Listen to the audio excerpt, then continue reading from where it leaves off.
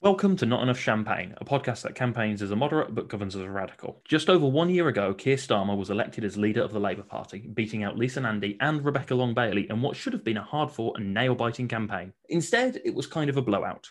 Sir Keir won in the first round of voting with a whopping 56% of the vote, compared to 26% for Rebecca Long-Bailey and a mere 16% for Lisa Nandy. Starmer's leadership was always going to be a difficult one, navigating a fractured party rife with internal divisions, dealing with the thorny issue of anti-Semitism, and rebuilding Labour's brand amongst the red wall that was once Labour's heartland that has since been lost to the Tories are all things he needed to contend with. This was, of course, made even more difficult by the fact that even before he was elected leader, Britain found itself in the midst of a coronavirus pandemic. The question everybody is begging us to answer, though, is just exactly how well has Keir done over this past year? We'll answer that question after this jaunty theme song.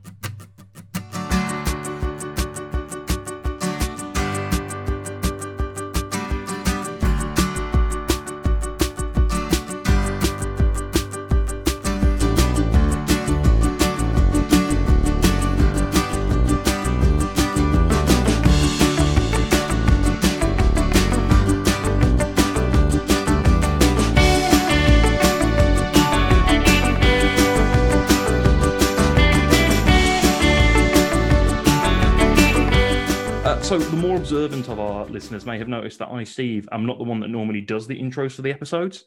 This is because Corey normally does them, but sadly he is in what I'm referring to as short campaign hell for the local elections that are coming up in May. And as such, he's not able to record with us at the moment. So this week, I'm joined by friend of the podcast, chair of the Birmingham West Midlands Fabian Society, and newly graduated PhD holder, Dr. Luke John Dazis. How are you doing, Dr. LJ? I'm not bad, actually. I graduate in 2 days' time, actually, technically, but I've got the title already. They've separated out the giving you the certificate from the graduation-y bit. So if I'm replacing Corey, I assume I just have to talk about PR all the time. Is that right? That's a big part of it. Make me talk about Brexit is the other thing, no matter how much I don't want to, and get very annoyed about Phil Wallace every time his name is brought up, which you of course are aware of, that having trolled him mercilessly for multiple years now on the end of year quiz with such antics. That's always my goal. Just to kind of get things started, I thought I'd kind of do a bit of a top level look at the public polling for Labour. So, like on the face of it, it does seem to be a bit of a mixed picture for Starmer. So at the start, when he was first elected, Labour was on about 30%. I think it was actually just below that, but the Tories were above 50%. So you've got about 20% plus difference, according to Politico's average of the poll of polls. In November, this is where we kind of had like peak performance. There'd been a steady kind of increase in Labour's vote share. And by November, I believe that Labour had like a roundabout, on average, a neck and neck kind of performance with the Tories on about 39% each, with some polls putting Labour ahead of the Tories overall. Since then, though, the Tories are currently, as of the research I did the other day at least, on around about 43%, and Labour are on 35%. So there's been a growth and then a kind of like a fallback. So my first thing and question for you, LJ, is what does this actually show or mean about Starmer's first year? Is this a massive problem? Does it mean that Starmer's not done well, or what? I think what you've got to establish here is this very large volume of context, right? We are not in a normal political situation, and we haven't been since Keir became leader. He has not actually met a single voter in person. We've had a year of Keir and he's still not been able to meet anyone. He's not been able to go and, speak to a packed hall or anything like that. So I think you need to put that into context. I think the second thing you need to put into context is where we were starting from, frankly. Famously the worst result since 1935, which is actually a bit of an understatement in a sense, because we actually gained seats in 1935 from our even worse performance in 31. So, we had the most unpopular leader since polling began, and the inevitable result happened. So Keir has had to essentially scrub that stain from the party. I think in terms of the opinion polls, what you've got here is not necessarily an analysis of Starmer, right? What you've got is a people treating the opinion polls as they will treat the local elections, as a referendum on the performance of the government. And, when the government was doing horrifically badly with the pandemic, when you had the utter fiasco that is track and trace, which has caused tens of thousands of deaths, the government was understandably tanking in the polls, and Labour was the recipient of that, because the two half parties that, up until recently, the Lib Dems and UKIP have collapsed. They collapsed, Lib Dems in 2015 and UKIP in 2017. And even the Reform Party, the successor to the Brexit Party, is trolling down in the low single digits. So, you've essentially gone back to a two-party system. And when the Conservatives are bad, if you're treating it as a referendum on that, you tick your box in the Labour side. Now you've got the vaccine rollout going very well, mostly because the Conservatives have had nothing to do with it. It's been the brainchild of Patrick Vallance and the NHS, and that is the only game in town. It's the only issue that people are thinking about or caring about, and it has an 86% support level. So in that sense, I think increasing Labour's vote share on the 2019 election is about where we'd expect it to be. I think what we've got is a situation where they are reaping the benefit of the polling bounce from the vaccine rollout. That's probably going to skew quite a few results in terms of what you're looking at when you do the kind of scores on the doors in the local elections, because you've got two previous sets of local elections, 2016 and 17, have been rolled into one in this case, because obviously the 2020 elections have been rolled over to this year. And I think there's it's very, very favourable territory for the government at the moment.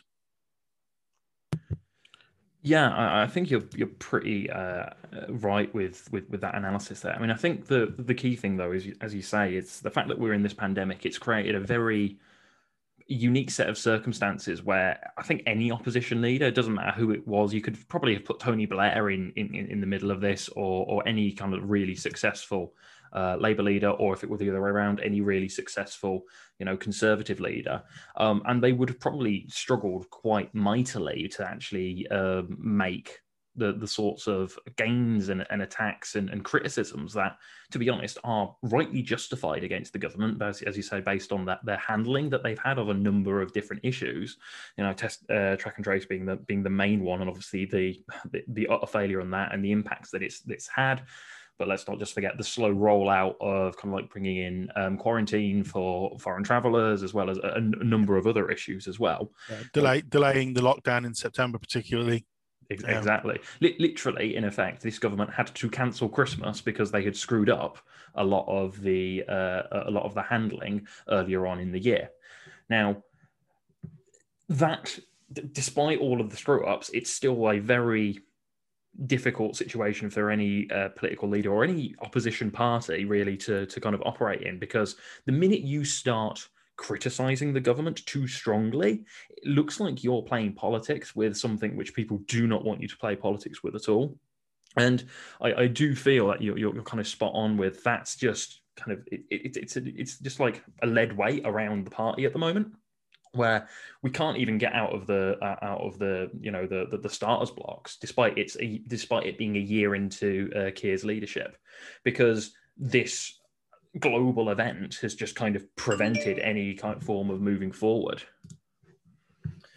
Yeah, and I think the other thing you've got to remember, and it sounds a little bit crass to say it really, given the situation, but politics is a crass business. Boris Johnson and the Conservatives have been on the television every channel, every night, more or less, for a year. Keir gets maybe 20 to 30 seconds rebuttal on the Channel 4 News just after it. So, I think people have sort of said, the constructive opposition is the wrong way to go. I think the constructive opposition was the only way he could go. People didn't want people to play party politics with the pandemic. I think largely, Labour has been constructive in its opposition. When we've raised issues, it's been raising them because we want the government to do better, and to deal with the pandemic better and to offer support and constructive criticism on that. And that was the only option that Labour had. People don't want you to be, opposing everything left, right, and centre for the sake of it when the country is going through a situation like this. And rightly so. I mean, it's that's not doing anybody any good, the party or the country. So there is that. I think the other thing you've got to keep in mind is, this first stage, we are a long way out from a general election. I think the general election is going to be 2023, not 2024. I think the way that the nice things and then the pain from the budget was announced tells you that it's going to be 2023 when we have the general election. But this first year was all about getting the Labour Party in order. And, regardless of the pandemic, that was going to be the situation. And I think you have to kind of grade Starmer on how he's doing within the party as much as how he's doing within the country, because I think, for all the circumstances we've just discussed, how he's doing within the party is not within the country, is not hugely within his control. He's been second fiddle in terms of the pandemic response because he's the opposition, and that's just the nature of being the leader of the opposition. The government does, and the opposition talks. But the situation within the Labour Party, I think, is much more promising in terms of his response, or his scorecard for the year, if you want to put it that way. Yeah, I'm interested in that you've said, like, this first year was all about kind of like laying the groundwork within internally within Labour itself, which I do agree with. But like, how do you rate that? Do you think that he's done well on that front? I think broadly, yes. I think the situation with the end of the 2019 election was that we'd been absolutely hammered. We were a hugely divided party. We had a huge issue with anti-Jewish racism, which is still working its way through the party. We've not come out of that yet. And we had a situation where the party, bluntly, a lot of the party machine had been destroyed. A lot of the experienced campaign people in the regions in particular had been shown the door, and people who were chosen to replace them were chosen based on loyalty to one individual rather than on necessarily their competence to do the job, and that had a direct impact on the campaigning that we did. I remember I was campaigning in Stoke in the election, and on a WhatsApp group for Birmingham Northfield CLP, and a call went out about lunchtime saying, we need more volunteers, please can people come down, we're worried. And the reply came back from the local Momentum chapter, oh, we've bussed everyone to Nuneaton, it's going really well here, we think we're going to win it. And of course, when the Scores on the Doors came, we did lose Northfield, and we lost Nuneaton by, I think, 14,000 votes. So, anyone who's sending a busload of activists to Nuneaton when, in that situation, when what the situation is, the polls were telling us where we were going to struggle. It wasn't a surprise to anyone. Then frankly, that's someone who should not be running the campaign or, a campaign in a general election for the Labour Party. So I think that was a huge issue, and that is still being worked out. We're trying to bring people back in and rebuild those election winning machines. I think in terms of leadership within the party, there are three kind of focuses of the leadership when conference isn't sitting. One is obviously the leader's office itself. Obviously, when Keir won that election, he took control of that. One is the General Secretary, and one is the NEC. And obviously, it was only a couple of hours after Keir was announced as leader that we got the NEC results. We got Joanna Baxter and Gurinder Singh Josan elected to the NEC, which gave Starmer a majority on the NEC, something that was absolutely necessary, bluntly, for the party. And then obviously not long after that, Jenny Formby resigned, and he managed to secure David Evans, a supportive candidate, to replace her. So, very quickly, actually, he managed to get his hands on the levers of power within the party, and that's allowed for a lot of the infighting, or the poison of some of the infighting, to be drawn, because there isn't a center of power that's fighting against the leadership with the kind of political clout within the party that could cause him real damage. Now, within the party, we are still undergoing a process of change, I think. I think the headline figures in terms of the number of members is actually fairly stable, but I think there's a lot of churn underneath that.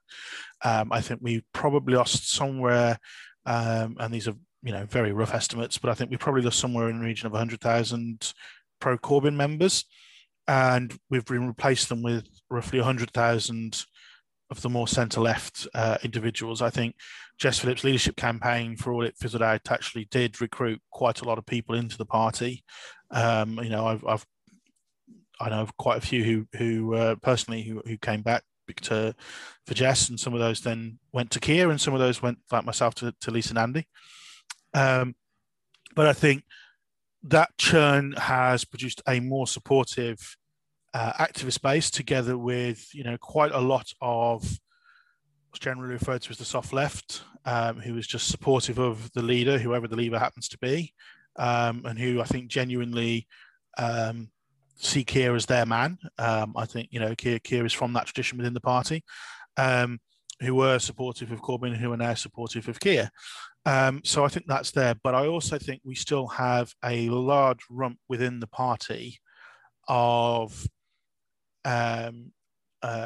people who are not 100% on board with Keir's leadership. I would say you've got a situation where the absolutely hardcore, and this is where a lot of the anti-Semitism stuff is still lurking, frankly. The absolute hardcore anti-Semites, your Chris Williamson MP, have been dealt with and expelled to a large extent. I don't think all of them have been, but quite a lot of them have, or have frankly jumped before they're pushed. But a lot are, but that's there's a sliding scale, if you like. Those hardcore racists, bluntly, are then surrounded by a group of enablers, if you like, who might not necessarily espouse those same things and say, share, frankly, Nazi era cartoons on social media, but who will sit there and go, oh, well, they have a point, or, oh, well, you can't, that's just them, and you can't, make waves or what have you. And that crowd is still in the party, predominantly. There was some figures not that long ago which still showed, and I forget the exact number, but still showed a really high level within the party saying that the anti-Semitism crisis was exaggerated. And I think that is, for me, one of the big tests for Keir. I think he really does need to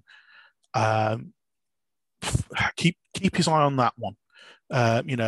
We need to scrub that out of the party, and fast. I think the suspension of Jeremy Corbyn until he apologises is exactly the right thing to do. And I was horrified when the old NEC let him back in, pulled a fast one to let him back in. And I think not restoring the whip is the right call, just morally. I mean, forgetting the politics of it, just morally. And I think that's a bit of a delayed time bomb, in a sense. That confrontation is going to come. I said when Keir won that sooner or later he was going to be faced with the choice between dealing with the anti-Semitism crisis and maintaining the party unity that he talked about in his leadership campaign. Corbyn forced him into that choice straight after the EHRC report. But the fact that he's suspended but still a member, the whip's suspended but he's still a member, means that has not really come to a head yet. And I think when it does, that's going to be a very interesting day. And it's also telling that the Corbynites have chosen to fight him on the one ground he will not and cannot give way on. Well, I think what you kind of like touched on there, that whole kind of like unity thing, which was a major kind of like message that Keir put forward as part of his leadership campaign. I think that's kind of like one of the interesting things, because I feel like whilst I agree, I think broadly speaking, especially in dealing with a lot of the anti-Semitism stuff, like Starmer's done the correct thing. But there's been this kind of like, to me, like an interesting little undercurrent of some of the decisions that have kind of been made, which have been a bit, for lack of a better term, cack-handed. Yeah. In terms of how they've been handled. Like the two that spring to mind is the situation in Liverpool, where with the Labour mayor and candidate got arrested, and obviously couldn't run again. So we then have a shortlist, which then the people who are on the shortlist get pulled from the shortlist, and with no explanation as to why. And I think it's ended up back on the shortlist as well, or at least some of them did, and it again with no kind of real explanation as to what was going on or what was happening. You've got quite frankly, the absolute farcical sight of a one-man shortlist for the Hartlepool by-election, with a load of emails actively getting leaked, where it's evidence that the Starmer's leadership have gone, no, we really want this guy back in. Can you request to have him on so that we've got a reason to just kind of like put him in? And obviously there's people up there who are fine with that and doing that, and for whatever reason. But like, there's just been a number of these quite minor in the grand scheme of things, like mistakes, I would say, in terms of how these sorts of things have been handled. A lack of clear communication, failed kind of like almost amateurish political maneuverings, which have happened, which in a lot of ways massively do undermine that unity message that he was putting out. And like, it's one thing to not to say I am prepared to stand up against racism and anti-Semitism and the people. I don't want to be unified with people who support that. It's one thing to say that. It's another thing to try and rig a by-election selection in your favour with one person, especially when we know that there are lots of ways you can effectively achieve the same outcome, without making it so bloody obvious. And so you have this I'd say political, almost like amateurness, which seems to have come about in Starmer's leadership when it comes to some of this internal stuff, which I do feel like has the potential to damage the meaningful unity. At the moment, I believe, like based on the polling, the party is still behind Starmer. But if we get more and more of these little things happening, I can start to see that edging away and just dropping over time. And that's where I feel like his biggest weakness has been really over the past year or so. I think I would sort of, on the by-election point, I would say, every leader does its best to impose its candidates on places, not necessarily the ones that the local activists would have chosen. I mean, just ask the people of Leicester East, right? But what Paul Williams was the right candidate for Hartlepool, right? He's been an MP before. He's got that experience. He's a local GP. He's been working in Hartlepool during the pandemic, in the vaccine centres and everything else. He was the right candidate. And in a by-election, the NEC controls the candidate selection process predominantly anyway.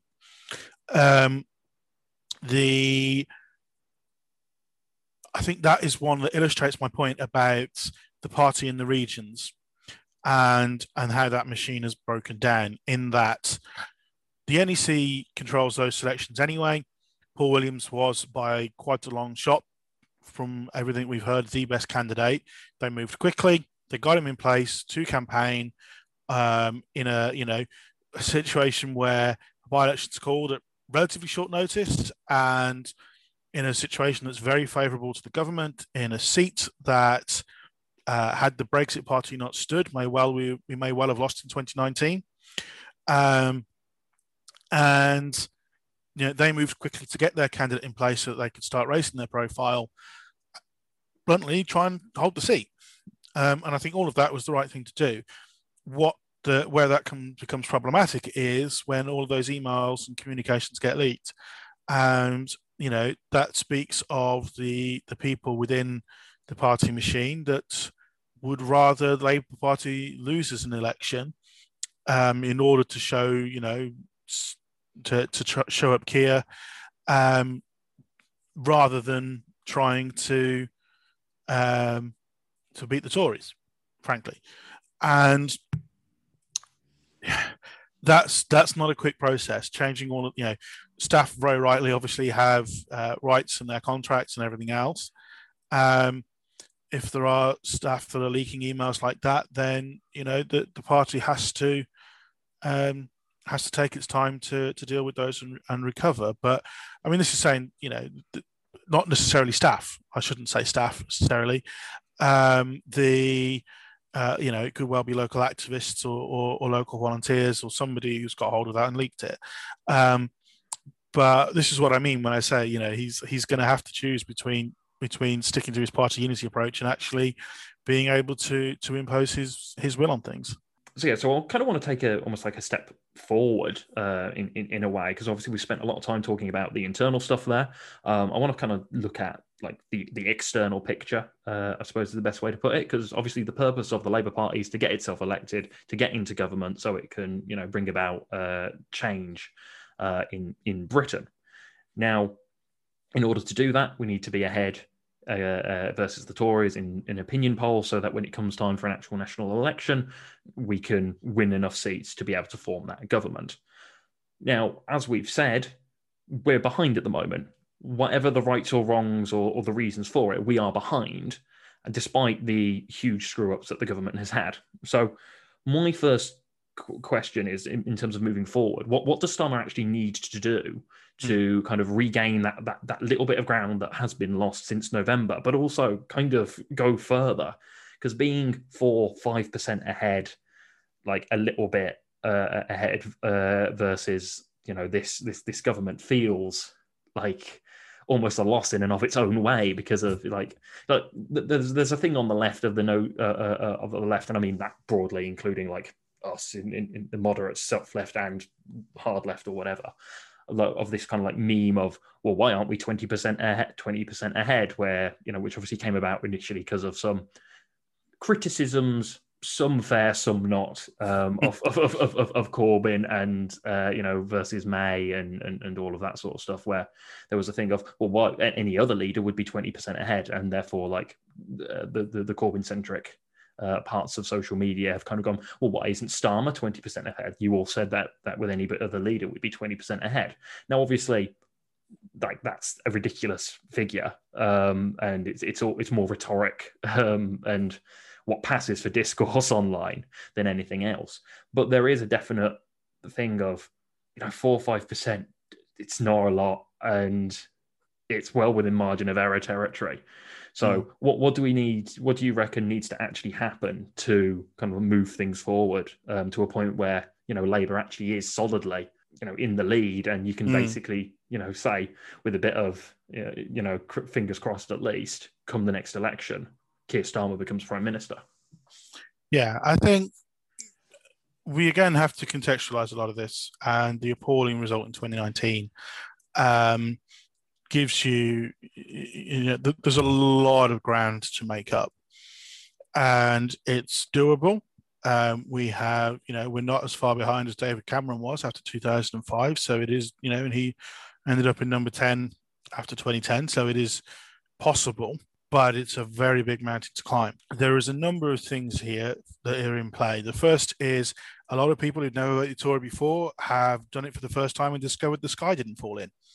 We spent a lot of time telling people that if they voted Tory, then everything would, be the worst calamity. And for a lot of them, that hasn't happened. So, if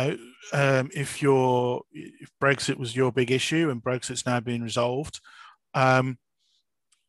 bluntly, with the pandemic being the only other game in town and the vaccine rollout going well, what cause do you have at the moment to regret that vote? So that will come.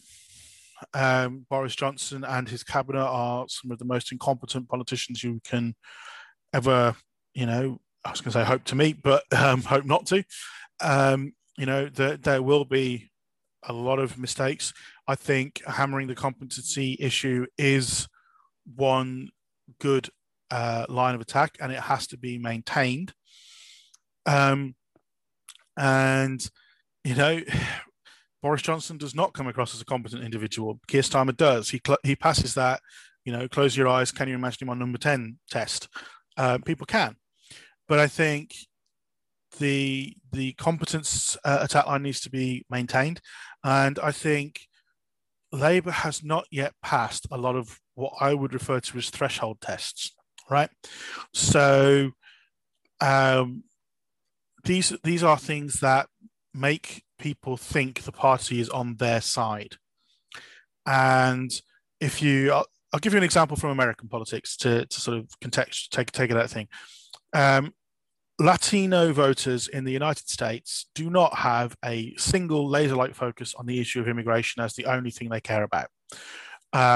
It's not the case, but immigration and the rhetoric around immigration is a good litmus test for Latino voters to say, is this person, broadly speaking, on my side or not? Are they, someone who thinks that this country is better off for having Latino people in it, or are they someone who wishes that I wasn't here? So even when immigration is not their number one issue, whether that would be the pandemic or the economy or education or whatever it is, that is a threshold test. If someone is doing a Donald Trump on immigration, and I think it's noticeable that when immigration was high on his agenda in 2016 and in the 2018 midterms, he did very badly amongst even conservative-leaning Latino voters. And when that wasn't the salient issue in the 2020 election, he did comparatively better. But that is a threshold test to see whether or not you're on their side. Now, if you bring that back to the UK context, patriotism, for example, do you broadly think that this is a country that is more produces more good in the world than it does ill? It's as simple as that, and Labour failed that threshold test, frankly, in 2019. And it didn't matter whether the individual policies that we then talked about afterwards were popular or not. People felt we weren't on their side, so they wouldn't give us a hearing. So the first thing Keir needs to do is to pass those threshold tests, and he's aware of that. Claire Ainsley, who wrote The New Working Class, is one of his advisors. Her book is very, very good. I strongly recommend people read it. But he knows, so she'll be telling him he knows this stuff. We have noticeably become more patriotic. We are not hammering on about republicanism in the wake of the death of the Duke of Edinburgh, which we would have been, frankly, if I can't see Jeremy Corbyn delivering the statement that Keir Starmer did on Prince Philip's death. And those threshold tests are the first thing we need to do, because until we've done that, it doesn't actually matter what our policies are, because people aren't going to give us the hearing. So I think, he needs to keep working on those. And again, we're waiting for a time when hopefully, dear God, please, the pandemic is behind us and normal politics resumes. But yeah, those I think are the prerequisites before he can make those steps forward. Yeah, so I think on the patriotism thing as a threshold test, I think that is quite an interesting one. And I'm partway through reading Claire Ainsley's book myself, but it was quite notable that even during the pandemic, there have been kind of soft launches, I suppose, is the best way to describe it, of this kind of patriotism forward Labour Party. Well, I think it was, I can't even remember when it was, because the pandemic, everything has just kind of merged into one time accident. I don't even know whether it could have been last week, it could have been 6 months ago, who knows at this point. But I do distinctly remember Starmer stood in front of a background which was at least vaguely Union Jack themed, and talking about how we can invest in Britain's future after the pandemic, and saying, if I was Prime Minister, we'd be bringing in effect patriotism bonds, where people can invest in Britain directly, as a means to kind of put forward that message. So yeah, there is definitely work happening in that kind of area, and you are starting to see bits and pieces of that come to the forefront when an opportunity is presenting itself. But again, as you say, no one's listening at the moment, so why waste your big moments? And I think that's the main thing that the Labour leadership needs to do, is just kind of wait for the right opportunity, and fingers crossed for not just for the political elements, but the fact that it will mean we're back to relative normal. That should be coming this summer. At which point, we now return to our regularly scheduled programming of, tearing each other to bits at PMQs in a way that's actually, means we can actually hold the government to account for its screw ups. But that is obviously a medium-term thing. Mm-hmm. In the short term, there's been a lot of, I'd say, discussion online at the very least, and certainly I think within like media column inches as well, surrounding, the front bench that Starmer has. And I think the last thing really for us to kind of delve into on this episode is the question of people like Anneliese Dodds, who was brought in as the Shadow Chancellor for Labour by Starmer right at the beginning. And there's been lots of discussion as to whether or not she's doing a good job, whether she should be replaced. Names that have been kind of thrown around for that replacement are people like Rachel Reeves, Yvette Cooper. I think Hilary Benn, to some extent, has been brought up in that as well. But with Benn, it's been more, he just needs to be back in the front bench in some form. It seems to be a lot of the discourse around him. What's your opinion on that? Do you think that a bit of a kind of like a fresh lick of paint is needed on the shadow cabinet, or do you think that's just rearranging deck chairs for the sake of it? I think that is. I personally think that's a mistake to talk about reshuffles. I think that is people getting frit, to coin the Thatcher phrase. Let's take Anneliese as a perfect example, right? Anneliese is an economist. She is in the perfect brief for her because it's the brief that she's been preparing for her whole life. Listen to her May's lecture. It's extremely good. I think a lot of people have a emotional investment in Keir and don't want to be too critical of him, but are spooked by the fact we are not ahead in the polls at the moment. And there's an awful lot of people who still have this attitude of how could anybody possibly vote Conservative? And therefore, if the opinion polls are still showing support for the Conservatives, well, it can't be that we haven't persuaded enough people, because look, we've pointed out that the Tories are bad many, many times. It must be that there is a problem with us, and we can't say it's a problem with Keir because we're still emotionally invested in him, having not that long ago voted for him, and therefore it must be the shadow cabinet and the people he has around him. Now, the party has not necessarily given them the chance to shine particularly well. Not necessarily the party's fault. I think that's mainly due to the pandemic. I think some of them are not the most natural communicators, but equally, it took Gordon Brown quite a long time to become Gordon Brown.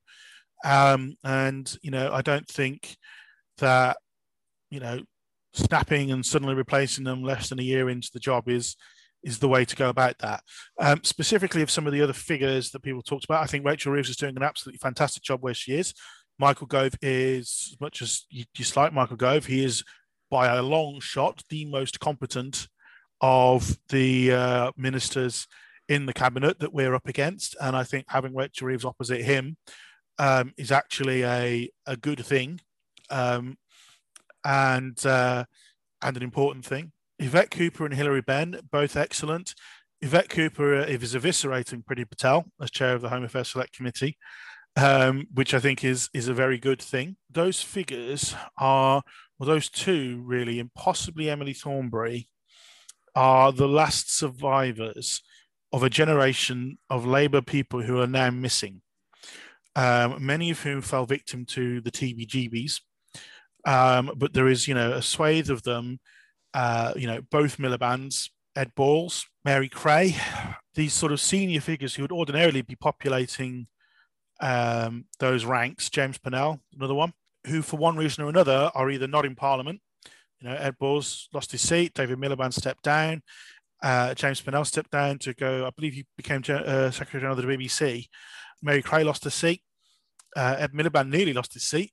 He was another one who, if the Brexit Party hadn't stood, might well have lost his seat. But he's now reinventing himself at business department. So it took Ian Duncan Smith 15 years to reinvent himself, and it's going to take the same for Ed. So Yvette Cooper and Hilary Benn are the last ones of those left. If you bring them in now, it's reminding people of a version of the Labour Party they already rejected, right? Getting back to 2015 and only losing by 2015 levels is not the target. Bluntly, if 1 in 8, 1 in 10 of the general public could name shadow ministers, I'd be shocked. And I'd be shocked about that if you're talking about 1995 or 96. If 10% of the general public could have named the shadow cabinet, I'd have been shocked. So, I think in a large extent, they've not actually really had a chance to introduce themselves to the general public yet. We're political obsessives. We watch BBC Parliament. We read the New Statesman and the Economist and follow PMQs every week. The vast majority of the public don't care, particularly at the moment. Particularly right now, they've got a lot of other things on their plate. And saying, Annalise Dodds isn't recognised by enough people. Well, yeah, how many of the general public could name Alok Sharma or Kwasi Kwarteng? Probably they'll name Boris. They could probably name Rishi Sunak. They might be able to name Priti Patel. How many could name Dominic Raab? Even with all of the horror show that has been the education department in the last year, there's actually not very many who could name Gavin Williamson. If I took a straw poll, if I take my stepdaughter to school and I asked the people outside who's Gavin Williamson, they wouldn't have a clue. They'd probably say he plays for Leicester. Make a stab at it. The rumblings are an expression of a bit of panic, I think, amongst parts of the Labour Party, rather than this assumption that all you've got to do is say, look, Tories are bad, and that people will go, oh, well, in that case, I'll vote Labour. It's more than that. We've got to, it's hard, grinding slog. We've got to persuade people to switch their votes, and that's what we're up against. Yeah, I'm inclined to agree with you. I think an awful lot of this is we need to do something. This is something, therefore we must do it, as a kind of like an attitude when it comes to this sort of stuff at the moment. And again, a big part of it is just like I don't think it's surprising really that the amount of discourse around, or maybe we need to reshuffle, maybe we need to swap this person out, or whatever, kind of like rises and falls exactly in line with the voter intention for Labour. Like, we're currently down as a result of the vaccine rollout doing well, and suddenly, we need to talk about how we can get back, and this is something, and therefore we must do it. It's Harold Wilson's point, isn't it? The Labour Party, you have to keep the Labour Party rattling along at speed. If you slow down enough that people can get off, they'll start arguing. Yeah, 100%. With that, I think that's probably where we're going to leave this episode then. Now I need to remember all of the random little bits that Corey does at the end of the episode as well. I'll probably forget something. And I need to mention just very quickly both the proportional representation and also Phil Willis. There you go. Yeah. So just to let you know that LJ is thinking about you, Corey. If you want to find us online, you can head over to notenoughchampagne.com. You can find us on Facebook on facebook.com/notenoughchampagne, Twitter @nochampagnepod. You can also head over to patreon.com/notenoughchampagne, where you can throw us a few quid every month to gain access to unique episodes, as well as unique blogs, early access to things, all kinds of fun and games. Everything that we get from that goes towards kind of like keeping the podcast running. And we are very grateful for all of our backers over there already. My name is Steve Haynes. Not t-shirts yet? We do not have t-shirts yet, no. Come on, Corey, get on it. Expansion. My name is Steve Haynes. You can follow me on Twitter @AcousticRadical. And I'm @LJD Labour. Happy plotting.